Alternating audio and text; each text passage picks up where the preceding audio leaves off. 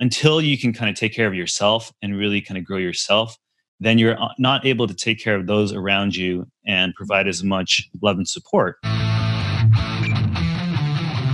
You're listening to Investing for Good, a show that brings you the stories and strategies of people who are investing to build a legacy for their families, create a meaningful and intentional life by design, and impact the world around them. And now, here are your hosts, Annie Dickerson and Julie Lamb. Hey, Julie, how's it going?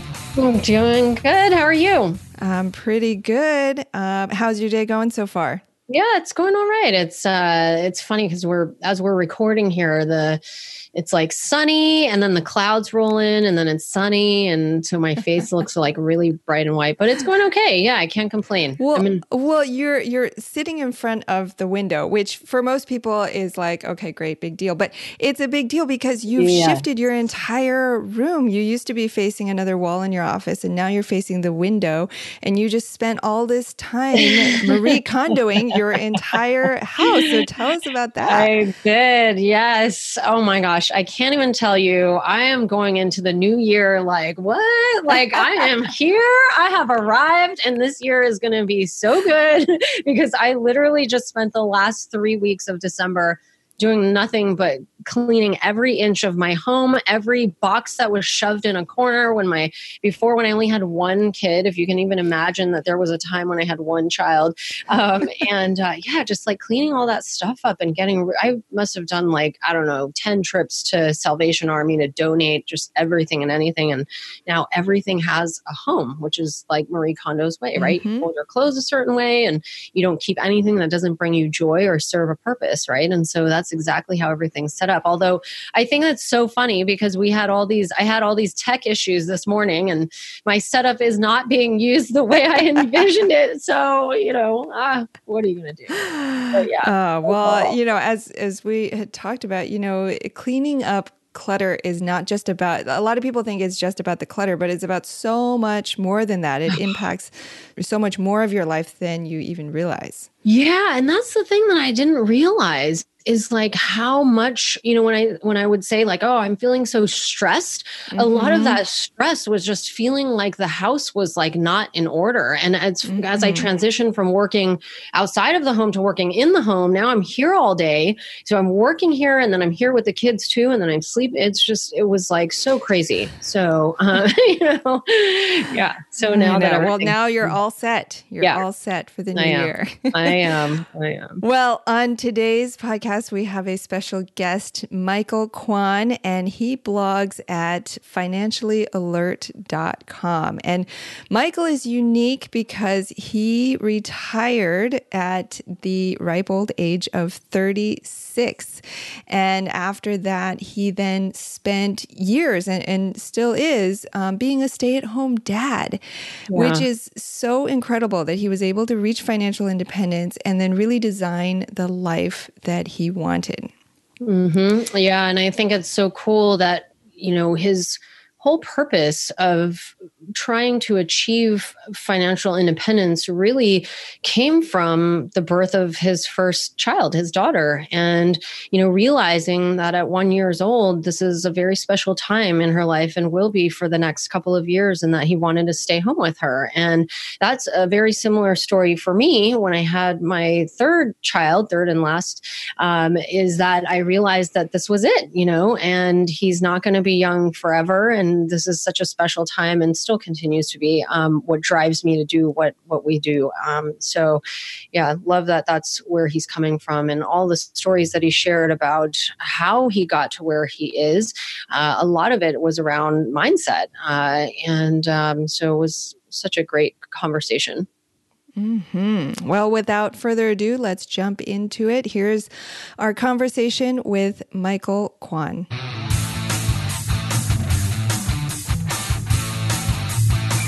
Michael, how are you? I'm doing fantastic. Thanks so much for having me, guys. It's a pleasure.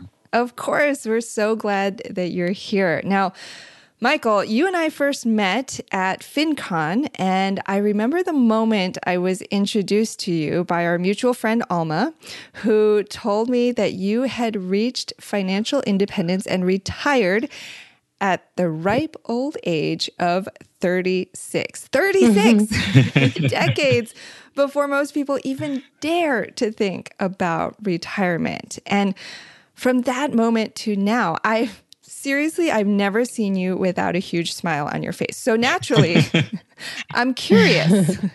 Back when you were working a 9-to-5 job, were you, just as jolly all the time? Or is that a result of you now having retired and living the life that you want to live?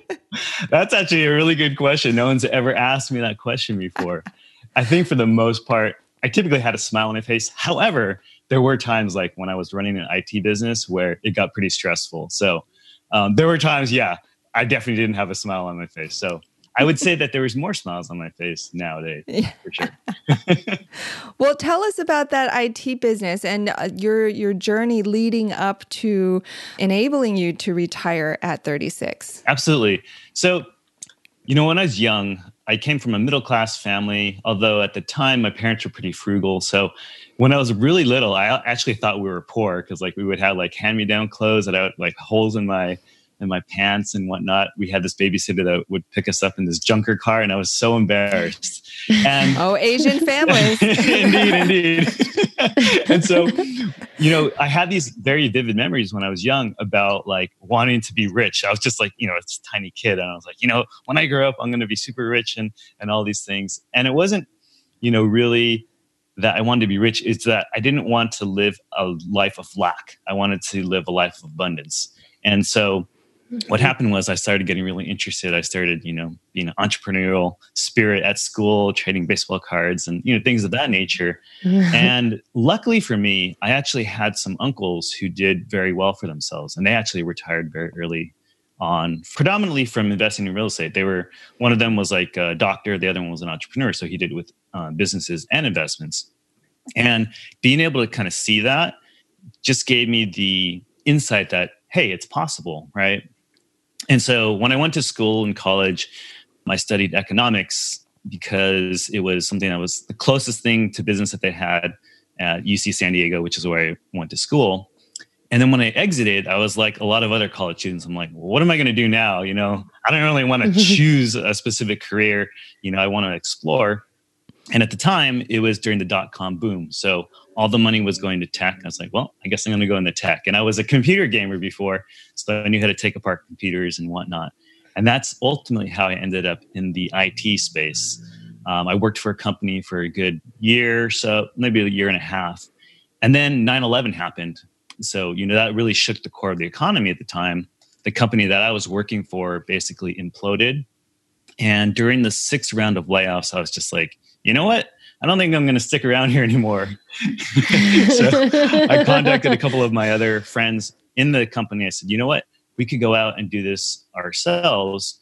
And we were basically the segment of the company that was IT support and services and integration. And we were essentially the only profitable part of the company.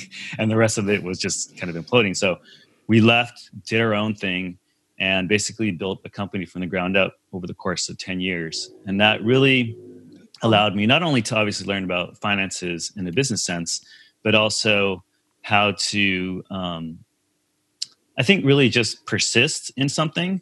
And along the way, I was also reading personal finance books. I was learning a lot about investing.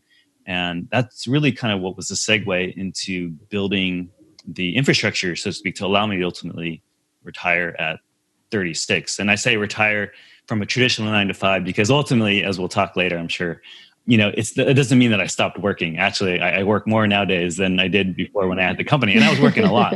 But now it's about choice and freedom and whatnot. Yeah. And I think that's such an important distinction to make is, whereas before you were maybe working because you were trying to, after that paycheck for your family and the benefits, and so that you could provide for your family. Whereas maybe now you get to work and you get to do the things that you're passionate about, which is what we're always trying to inspire people to do. Because the more that we can get people to do what they're passionate about, the more that we can help to change the world. Absolutely. So 10 years you spent building that business before you exited that business. So during that time, were you investing on the side, or were you fully focused on that business? And did you plan to eventually sell it, or did you think that, okay, this business is going to be my baby. I'm going to, grow this for the rest of my life? Sure. That's a great question. When I was building the business, I always kind of left it open-ended to a certain extent. So I was like, well, if it's profitable enough and there's enough cash flow, then I'll just hang on to it and use it to fuel cash flow and then funnel it into other investments. Or if it gets to a certain point where I can exit, then I'll exit it. So I never really put a cap on it. However, I did build enough systems and processes in place so that in the event that I did want to sell it, it was something that could actually be passed on to someone else or another company. That's so important for businesses, is to, whether you're going to sell it or not, to start building those systems in place so that if and when, that day comes, that somebody else could step in and take it over. Yeah. And then to your other question, did I invest during that period?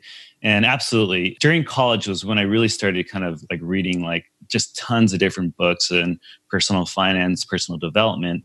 And what I did was I started, right when I got out of college, essentially when I got my first job in that tech company, all of a sudden you have this influx of cash. And so I was like, oh, this is great. You're living off ramen and like whatever else in college. And all of a sudden you get all this money. So I was smart enough at that point to say, okay, you know what?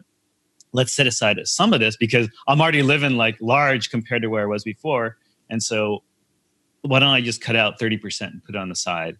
And so I started investing it into stocks and saving it into different savings accounts and automating it back then, like a lot of us do nowadays. And it was just a way to just kind of build that muscle. So I did that all the way throughout building the business, as well as then at the tail end, I started investing in real estate as well. How did you make that transition into real estate? Well, again, I was very interested in real estate for quite a while because I had those uncles that had done very well and I allowed them to retire early. And so I was, learning a lot about it all throughout. However, I was kind of waiting because at the time when I really got interested, it was around 2006 or so. And so things were really, really booming at the time. And the markets were really, accelerating. But the problem with that was that the cash flow wasn't there. So I was reading all these books about how to cash flow invest in real estate. And they're like, make sure your numbers work, make sure your numbers work. But everyone else around me is like, oh, I'm buying these houses in Vegas. And like, they're just going up like 50 grand, like in like 3 months and stuff. I'm like, oh, wow, that's cool. So I was like, what do I do? What do I do? And, the more I spent time just looking at the numbers, I ultimately finally said, okay, the numbers make, I'm going to follow the numbers. And so I essentially just watched the entire market go up and then implode. And then when it finally fell out, in 2008, 2009, and then there was, this crash. And so I started buying around 2010 through 2012. And so, fortunately, I was able to time it in that regard. Real estate's a little bit of a slower market, but it wasn't based off of timing. It was based off of the cash flow. And what were you buying when you first started getting into real estate? So I was looking at single family homes in the Las Vegas suburbs, essentially. Is that where you live now? No, I actually live in San Diego, California. Oh, okay. Okay, cool. What about Vegas attracted you? So one of the things that I realized was that in California, especially when I was looking, the prices were ridiculous in terms of what the prices were compared to the rents and the ratio between them. And so I'm like, I can never, without being a professional investor that's going in and finding actual real deals, I was, part-time, just like, investor that was just looking on the MLS and other things. I'm like, I'm never going to find something in California that's going to meet that criteria of, building cash flow from day one. And so I was like, let me look outside of California. And so there was a couple different companies that kind of offered some turnkey investments. There was another company that just set up a network of people that offered different, cash flowing opportunities. And so I literally went and toured all around the United States. I flew out to like Oklahoma City, went through Texas, went through Florida, even Georgia, as well as Las Vegas. And ultimately I settled on Las Vegas because it's pretty close to home. We occasionally just go out there to hang out and have fun. So I'm like, well, that would be a nice write-off, as well as checking on the properties. And I kind of knew the area a little bit. So because of all those factors, I ultimately settled in choosing Vegas. Okay, cool. I think that's really such a good idea to do like a tour of like the US, like different markets that you're interested in. I never did that. I just, read something on BiggerPockets and was like, yeah, that sounds like a good idea. And sent $50,000 over to some guy I never met to buy a house I never saw. And, my husband wasn't too happy with me. So I'm like, tour the US. That sounds like that probably would have been a good idea. But yeah, I never did that. But yeah, that's awesome. So you had like these different markets in mind, and then you just like set up like all these trips to kind of go from place to place and had your appointments set up and everything, or exactly. Yeah. So essentially I set up appointments, and then it was all the areas were based off of parts of the country that were, cash flow positive, relatively speaking, to the rest of the country. And then my wife and I, we basically kind of did that trip, and we also incorporated a lot of food into that trip as well, because we like to eat. So we're like eating barbecue and all these other cool things along the way. So it was fun. And when you were on that tour and in those different markets, what were you looking for exactly? Were you looking at the market or the neighborhoods? Were you looking at specific properties that you might buy? Were you looking to interview property managers and agents? Like, what ultimately pushed Las Vegas over the line for you? Yeah, no, and actually it was all of those. I really wanted to kind of get a feel for the neighborhood. Being that I was a pretty green investor, I just, in hindsight now, it's more about the numbers, to be honest. So in theory, I could have just done it without looking at any of them. However, at the time, I was more driven by certainty. So I wanted to kind of go out there and just kind of get that feel. I wanted to see a tangible product, and I wanted to, interact with some of the people that were on the ground over there. Which I'm glad I did, for the first ones. In hindsight now, that takes a little bit more time and effort. But I'm so glad that I did it. Yeah. And so that was 2010 to 2012, you said. And so how many properties did you buy during that time? So I ended up probably putting offers in like over a dozen or so, but I only actually closed on 3. And the reason, I was actually surprised, because there was actually a ton of investors at the same time that were actually looking at the same deals that I was. And I was like, oh, wow, this is actually competitive. And so you had to be fast and be willing to kind of just put your money in and make your offer automatically. And in the beginning, just for people that are out there starting, just so you know, like in the beginning, it's okay to be cautious and whatnot. But as you get more and more comfortable, the faster money speaks, and you're able to kind of make a deal and close it faster. So in hindsight, had I basically made cash offers, I would have been more competitive in that regard. And other small nuances like that. But nonetheless, I was out there kind of taking action and just kind of making offers. But the first property that I actually got was actually a big debacle. So the first income property that I had, I was like terrified. I was like, all right, this is my first property. I made sure all the numbers were working. I'm like, all right, I'm going to put like, 15, 20% down. And the numbers look good. I'm going to make a few hundred dollars of cash flow every month. And everything looked, great on paper. And then I went and made the offer. I thought I was being smart, because I was like, all right, I'm going to make this my second home. And so I'll have a lower interest rate instead of a traditional, renter's loan or landlord loan. And so I didn't really dig down into the HOA bylaws or whatnot. Oh, no. Turns out that I actually couldn't rent out the property. And so my first income property oh my God. became my vacation home for the next 4 years. Oh my God. And by vacation home, I mean like whenever we went there and visited, it was just like cleaning up the yard to like clear up any HOA violations that we had on the property over the last quarter. No. Yeah. It was a nightmare. But in hindsight, it was a mistake that, I can laugh at now. But at the time, it was, kind of painful. The good news is I ultimately ended up buying the house across the street that didn't have that HOA restriction. Still have that one today. It's done very well. It's appreciated probably like, 150%, as well as the cash flow is consistent. So the appreciation was just the icing on the cake. And then I bought another property, maybe like 10 miles from there as well.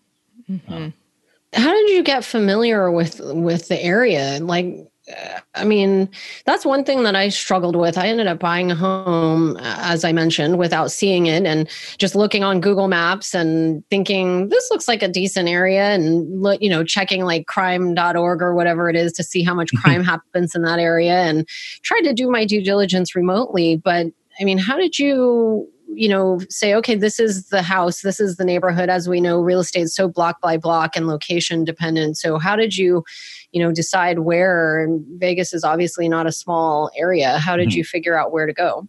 Yeah. So back to my uncle that did very well for himself. He actually had a condo in Las Vegas okay. that they just keep for themselves, just to, for family to come out. And so we would go stay at their condo occasionally. And so because it was kind of off on the outskirts, like I actually was able to kind of get to know some of those neighborhoods in the surrounding area that way. Got it. So yeah, I'd say a lot of that. But for other areas that I visited, I would say there was enough time just to go visit and get a feel for the neighborhood. So it's not like I had to necessarily stay there. There was places, in hindsight, that I wish I had invested in. Texas at the time. Texas was number 2. If I hadn't invested in Las Vegas, Austin and Dallas were actually on the top 2. That would have been, or top 2 and 3 that would have happened had I not ended up in Vegas. And these days, are you still actively looking to acquire more properties, or what's your investment strategy these days, now that you are a rich uncle yourself? Sure. So once I basically retired from my, corporate job, so to speak, I actually took the time to go back and be a stay-at-home dad. So I've actually been a stay-at-home dad for the last 6 years. So that took a lot of time, just kind of being present with my kids. So I wasn't really able to kind of go out actively searching for other properties. So lo and behold, there was this thing called crowdsourcing or crowdfunding real estate, and then syndications. Obviously, you guys are the experts in that. But those are things that I was, starting to become, familiar with. And I'm like, oh, this is great. I actually don't have to purchase individual properties anymore. And so that's why, I only have, those properties in Vegas, and then I have another one in San Diego and some other ones in California that just through other circumstances. But I think what happened was the market shifted a little bit as well, and it wasn't the same as before. So things have appreciated significantly since then. So again, now the cash flow is kind of back to not really making as much sense as it once was.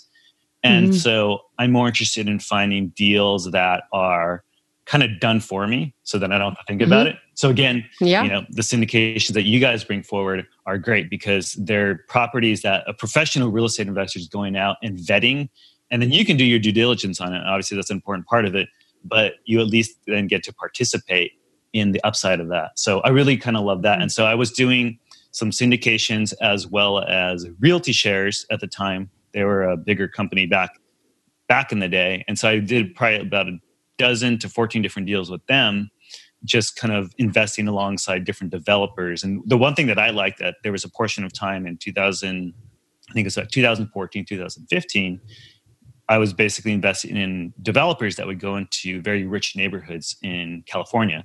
So they would go to like Beverly Hills and find these really old homes that were like 60 years old, knock them down, throw up some huge mansion. And they were like returning like, 18% IR to the investors. It was an incredible time. Those times are gone, but it was fun while it lasted. Yeah. You got to strike while the iron is hot. Indeed. Yeah, that's right. So I'm curious. Well, I mean, all of your financials are available on your blog, right? So like your net worth and all your streams of passive income, all of that is on your blog.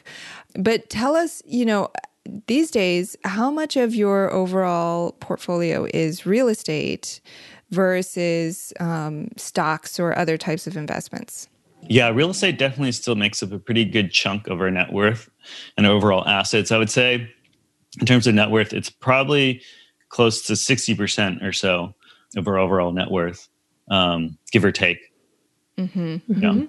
And so that brings me to my other question, which is, like I said, all of your financials are available on the World Wide Web. Why? That's a fair question. That's obviously not a lot of people do that. So basically, when I came home to be a stay-at-home dad, it was great. I was completely present with my kids. At the same time, though, I had just shifted from literally running a company with 12 people, and it was a complete like mind shift, right? So I needed an outlet. So the blog, financiallyalert.com, actually is a function of that. So it was my little side project that I did late at night once the kids went to sleep. And it allowed me to kind of interact with adults like other bloggers and people online, as well as ultimately share knowledge. I figured, if this is something that I could do, other people can do it and, share the wealth essentially. And so one thing that I realized when I was going through and learning a lot about personal development and other things was that people would talk about all these different things, but they were very, I guess, not specific about certain numbers. And so I was like, well, I didn't kind of like that. I kind of want to know if I'm learning from someone, then I want to know kind of where they're at. So for example, like if you want to learn from me and you want to kind of get to where I'm at, I'm full disclosure. I'm completely transparent. My numbers, my exact numbers. And if you're, someone that is just exploring to see if should I listen to him, maybe you're someone that needs to listen to someone else that's above me and beyond me. But at least I give you that information. So it's kind of in line with what you're looking for. So I put those numbers out there as a learning resource. And I also put it out there because it's incredibly important to know your numbers, whether it's real estate, whether it's personal finance, you need to know your numbers. It's your dashboard. It's your way to know if you're moving towards your goal or away from your goal. And so, I always say, you need to know how to calculate your net worth. You need to know your net worth. Never value yourself by your net worth, but you need to understand it and you need to basically get comfortable with it. So, again, I was on the edge as far as whether I should share it or not. But in the end, I decided to share it because I was just like, you know what? I'm going to do that and just share it out there as a way to be transparent, for good or bad. And, some people like that, some people don't, and so be it. Everyone has their own opinion. I think it's important for people to hear what you just said, that the numbers in your personal, home economy, your personal finances are so important. You're essentially running a business in your own home. And so for me, that's really where, my journey started to financial freedom, was taking a hard look at, our finances and trying to understand what's coming in, what's going out. It still is. I still have an Excel spreadsheet that I update almost on a monthly or quarterly basis that, looks at how much are our credit card, expenses. Are we going up? Are we going down? Where's our income? Is that going up or is that going down? And what is left to take home? Can we afford to do X? And, having a good, like you said, having that as our dashboard, that's really what guides the decisions that we make in our lives in terms of, can we afford to take this vacation? Do we need to step back? Do we need to ramp up on the income side? Do we need to pull back on the expenses side? And, all of these things. And so I think it's so important that you talk about that, because I think not enough people do that, and they put it on auto and they're just like, well, this is what I have, and it doesn't need to be that way. You can have more with what you have if you're intentional about it and you really take the time to understand the direction about that. Yeah. And I think the other thing that you said that I want to highlight is that you said, never value yourself by your net worth. And I think so many people get caught in that. They're like, oh, I can't tell people what my net worth is. That will expose me, but it's just a number, and everybody's on a journey and everybody's on a different part of the journey. So I'm so glad that you said that. Yeah. Yeah. You can't let that define you, because it's going to just hold you back, or make you think that you're more than you might be. You might think, oh, I'm, I have $1 million in net worth. I'm rich, and, I guess depending on where you live, you might be, but, so I think that is so true. So yeah, good insights. We'll get back to our conversation with Michael in just a minute. Have you been thinking about investing in real estate but aren't sure you have the time or the desire to manage the investment? Perhaps you're afraid, like we were, that you'll make the mistake of choosing the wrong market or the wrong team and lose your entire investment. Well, that's exactly why we created the Good Egg Investor Club. We do the work of identifying solid real estate investment opportunities in the best markets around the country and then partner with you to acquire these investments, and then we'll all share in the returns. We'll identify the growing markets, strong, experienced teams, and the solid deals. We do all the heavy lifting of managing the tenants and the renovations, and as a passive partner, you get to enjoy all the benefits of investing in real estate: monthly cash flow, long-term appreciation, and the ongoing tax benefits. When we first discovered passive investing through real estate syndications, we realized it fit perfectly into our busy lives. We could put our money to work for our families, work less, and get more time back in our days so that we could focus on what matters most and discover our true passion and purpose in life. We've now helped hundreds of people invest passively in real estate syndications and are seeing the positive impact it's had on their lives. We invite you to partner with us by joining the Good Egg Investor Club today so you can start putting your money to work for you and get more time back in your day, because we know that when people have more time in their days, they can do the true work they were intended to do, and the world will be a better place. To sign up for the Good Egg Investor Club, go to goodegginvestments.com/invest and we'll take it from there. That's goodegginvestments.com/invest. And now, back to our chat with Michael Kwan. I'm curious, how did you get on this journey to financial independence? What drove, was it having kids? You said, you made the decision to be a stay-at-home dad. What drove you to that? And I'm asking because for me, it was I didn't know that I was looking for financial independence. I thought a little cash flow might be a good idea on the side. And as I kept pulling back through everything and asking why, and keep peeling back the onion to find out why was I doing this? Why was I doing this? And I got to the point of financial independence and realized that's what I wanted. So I'm curious for you, how did you get there? And what does financial independence mean to you?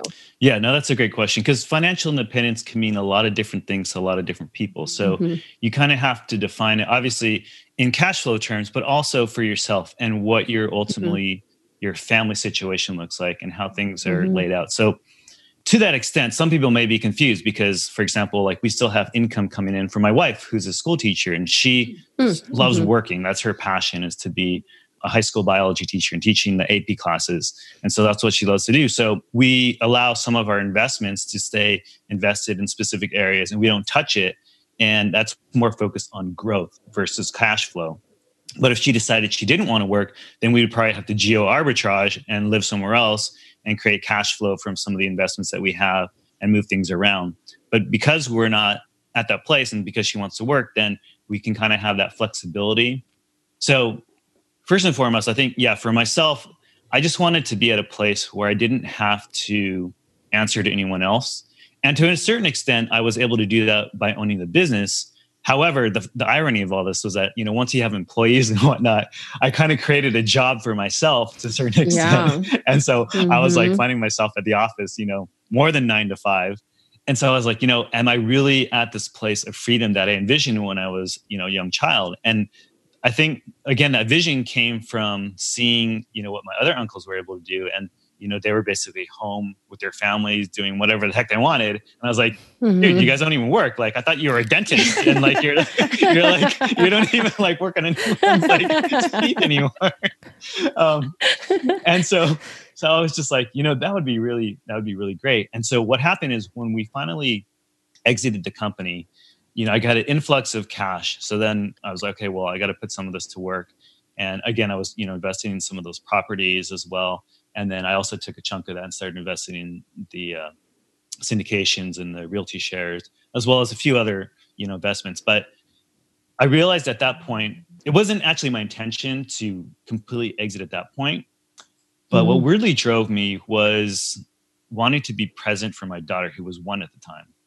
So the option was, okay, I can, basically go back, find a job that's, within the tech space. And it would have been really easy to do.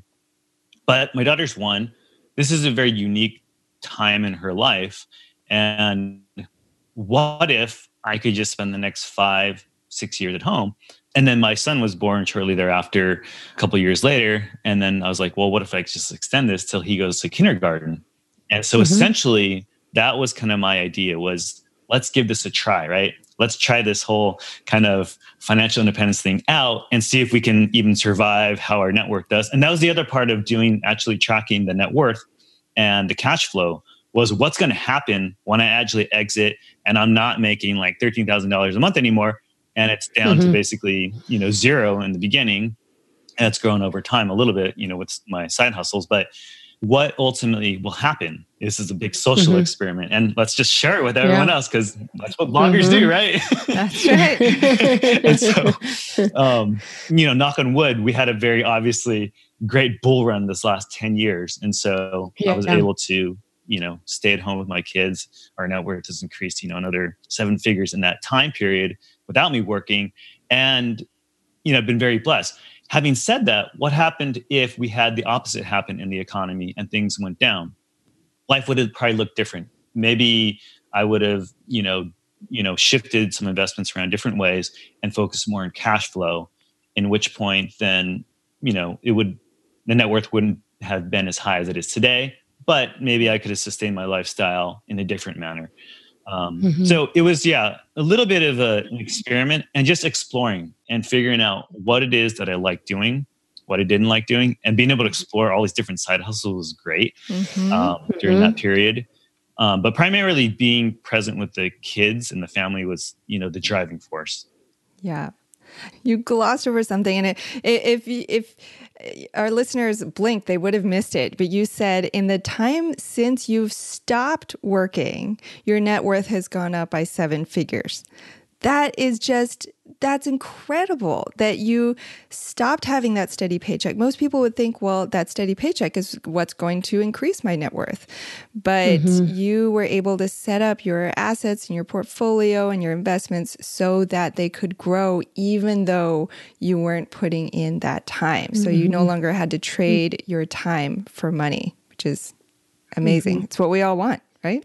Yeah, no, that's a good point. I didn't realize at the time that the compound interest would actually start kicking in as much as it did. But because we had such a strong bull run, property prices, the equities markets, they just kept going up.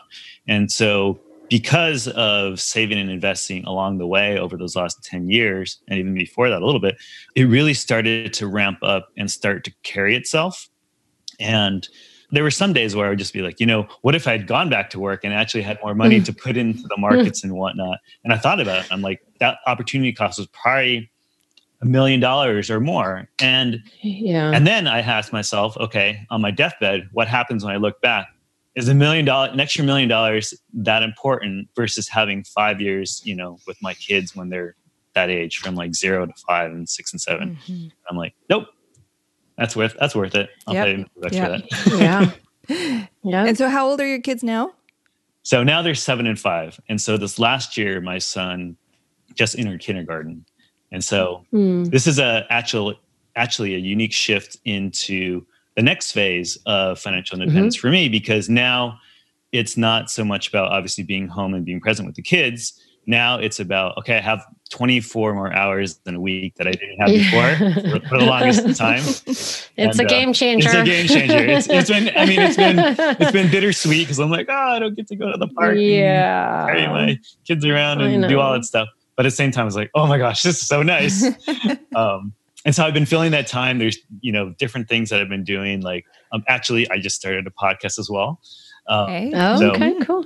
I just started that at the beginning of the year, and building the blog, and then actually working on a book as well. So been filling the time in with new projects and new side hustles. Yeah. And what are you teaching your kids about this whole world of financial independence? Now they don't have to rely on a rich uncle. They have a rich dad.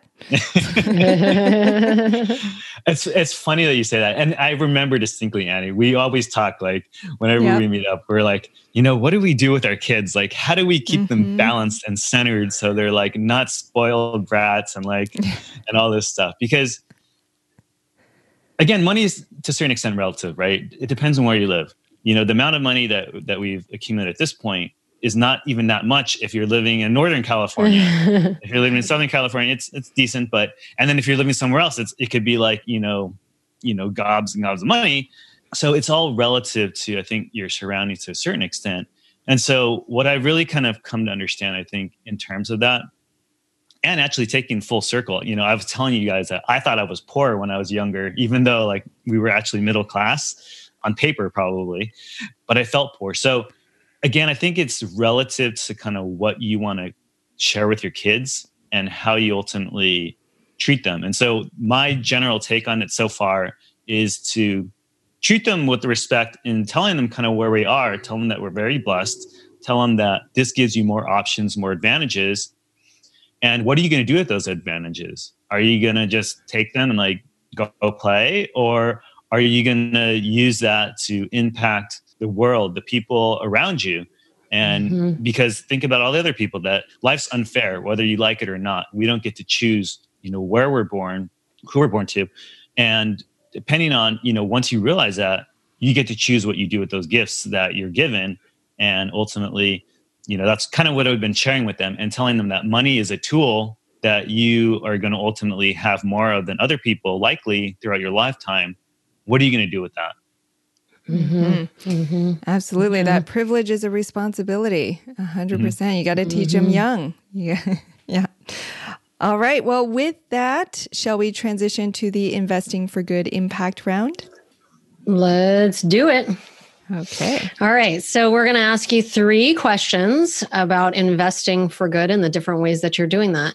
So the first question is investing in yourself. So what is one way that your investments are serving you in your life today? So one of the biggest investments I think that I did for myself and that I always share with other people is really taking the time to focus on you in terms of your own growth and your own self-development. And the reason why that's important is because until you can kind of take care of yourself and really kind of grow yourself, then you're not able to take care of those around you and provide as much love and support. So to me, that means, taking the time to read, taking the time to get out of your comfort zone and grow, going places and interacting with other people.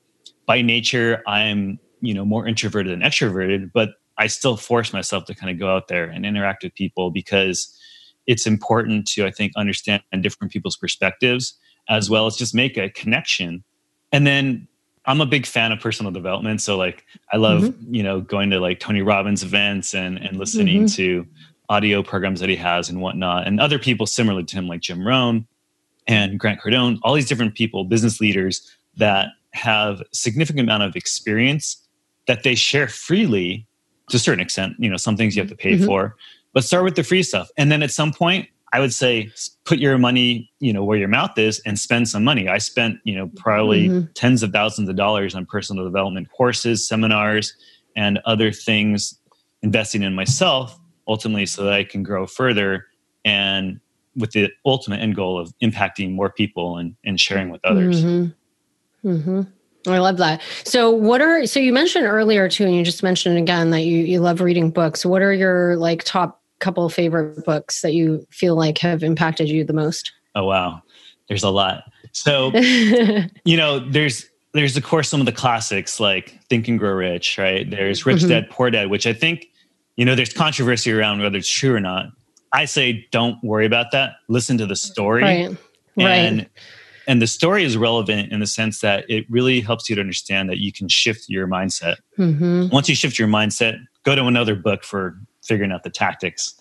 And so if you want to figure out, the tactics of real estate investing, Gary Keller has a great book, Millionaire Real Estate Investor or something like that. The book that I read last year that I liked the most, I think, was Atomic Habits by James Clear. And that was a really cool book because it really talked about how to practically create habits and implement them into your life. And one of the biggest, I think, components to success in anything is consistency. And so habits are such a critical part of building success because it gives you those small individual increments to build upon every single day. Yeah, what you do every day on an ongoing basis, whether you know it or not, defines your life and who you are and all of those things. So I'll have to check that one out. That sounds like a good one. Okay, second question. What is one investing strategy or hack that other people may not know about that you could share with our audience that might be helpful for them in growing their investing career? Investing strategy or hack. So I think as you start to kind of grow wealth, different opportunities will open up to you. So for example, like, when I was ready, I started realizing there was opportunities for real estate syndications and crowdfunding deals and other things like that. So I guess just be cognizant and present of mind that as you kind of grow your wealth, that you're not stuck in, the typical investments that are around you. So broaden your scope, get outside of your box, and realize that there's other creative things that you can do. I have one friend right now who's just really killing it, and he just started a business, and I think he realized maybe $750,000 roughly in income this last year. So he has a problem of like, how do I minimize my overall tax overhead? And so when you have that problem, you ask yourself a better question. All of a sudden, there's other opportunities that arise as far as like how to mitigate some of that tax burden. And of course, you want to be, ask your attorney, your CPA and or attorney, make sure that it's legal and within the scope of staying compliant. You don't want to obviously go outside the lines. But if it's relevant and it's legal and it can apply to you and it can save you a lot of money, then by all means, there's opportunities out there to use businesses, to use real estate, to take some of that income and shift it away from AGI or whatnot, and get exposure to lower tax income brackets. And that's the game that people that have played this game. there's a game being played. It's the tax code, and the more you know about it, the better off you are learning about it. And you guys obviously know full well with real estate. That's a really great vehicle to help shelter some of that income from traditional, just normal taxes, which are so impactful if you don't. If you don't make some shifts. Yeah. And I love that you called it a game. I think most people don't even realize that it can be construed that way. I mean, really, it is a game, and the tax code are the rules. And for those people who take the time to really consider the rules and understand them and apply them, those are the people who get ahead. So, it's absolutely not cheating. It's just learning the rules. The rules are out there for everyone the same way. So I love that. Yeah. And I don't know, have you read Tom Wheelwright's book on his, what's the name of the book, Annie? Yes, thank you. Such a good book. And that's exactly what he says in that book is, you learn how to play by the rules, and you'll actually see that the tax code is in your favor, but you just need to learn what those rules are and learn how to play by them. So, but yeah. Okay. Last question, investing in the world. So what is one thing that you are doing in your investments that is working to help the world or do better in the world around you? Sure. So in terms of investing into the world, of course, with real estate, you're providing housing to someone else and, helping them with their livelihood. But outside of that, I think really investing in the blog and now the podcast is a way for me to reach people that I wouldn't have been able to otherwise. And for me, it's really about empowering people with their money, giving them choices that they didn't know that they had prior. And then giving them that aha moment to be like, wow, I actually have a choice. And there's so many different paths and opportunities that I didn't realize existed. And it can be fun along the way. And it can help me to develop. It can help my family. It can help other people. And really trying to push that kind of full circle, right? And just paying it forward so that other people can pay it forward. There's a lot of people that have come before us that have done some, phenomenal things that we're really standing on their shoulders.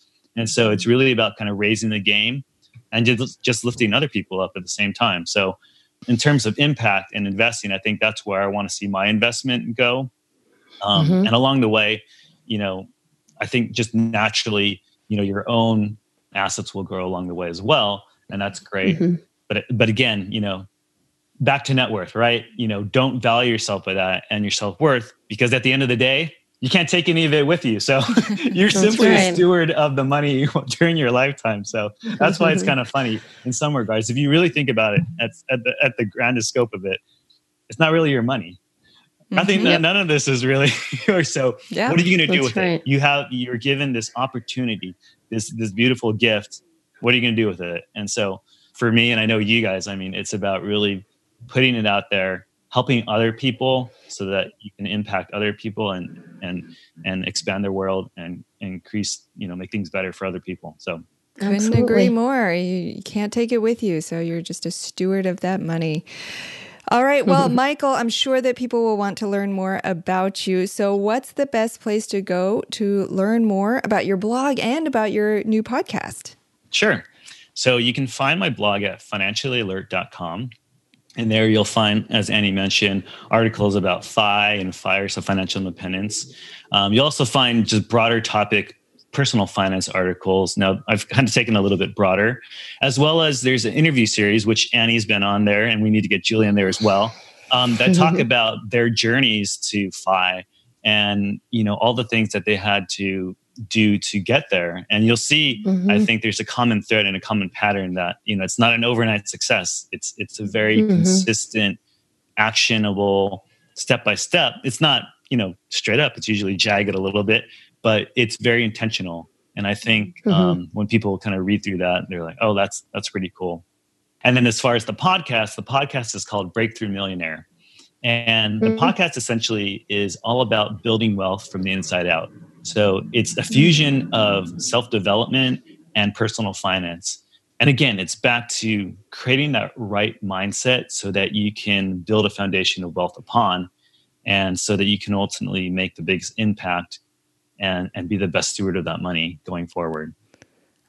Well, to everyone who's listening, definitely check those out. Breakthrough Millionaire and financiallyalert.com. Michael Kwan, creator of Financially Alert and now host of the Breakthrough Millionaire podcast. Thank you so much, Michael, for being here with us. Thank you so much. Thanks, Michael. It's been fantastic. You guys are doing great work. Thank you. You've been listening to Investing for Good, the #1 podcast for people like you who are investing to build a legacy for their families, create a meaningful and intentional life by design, and impact the world around them.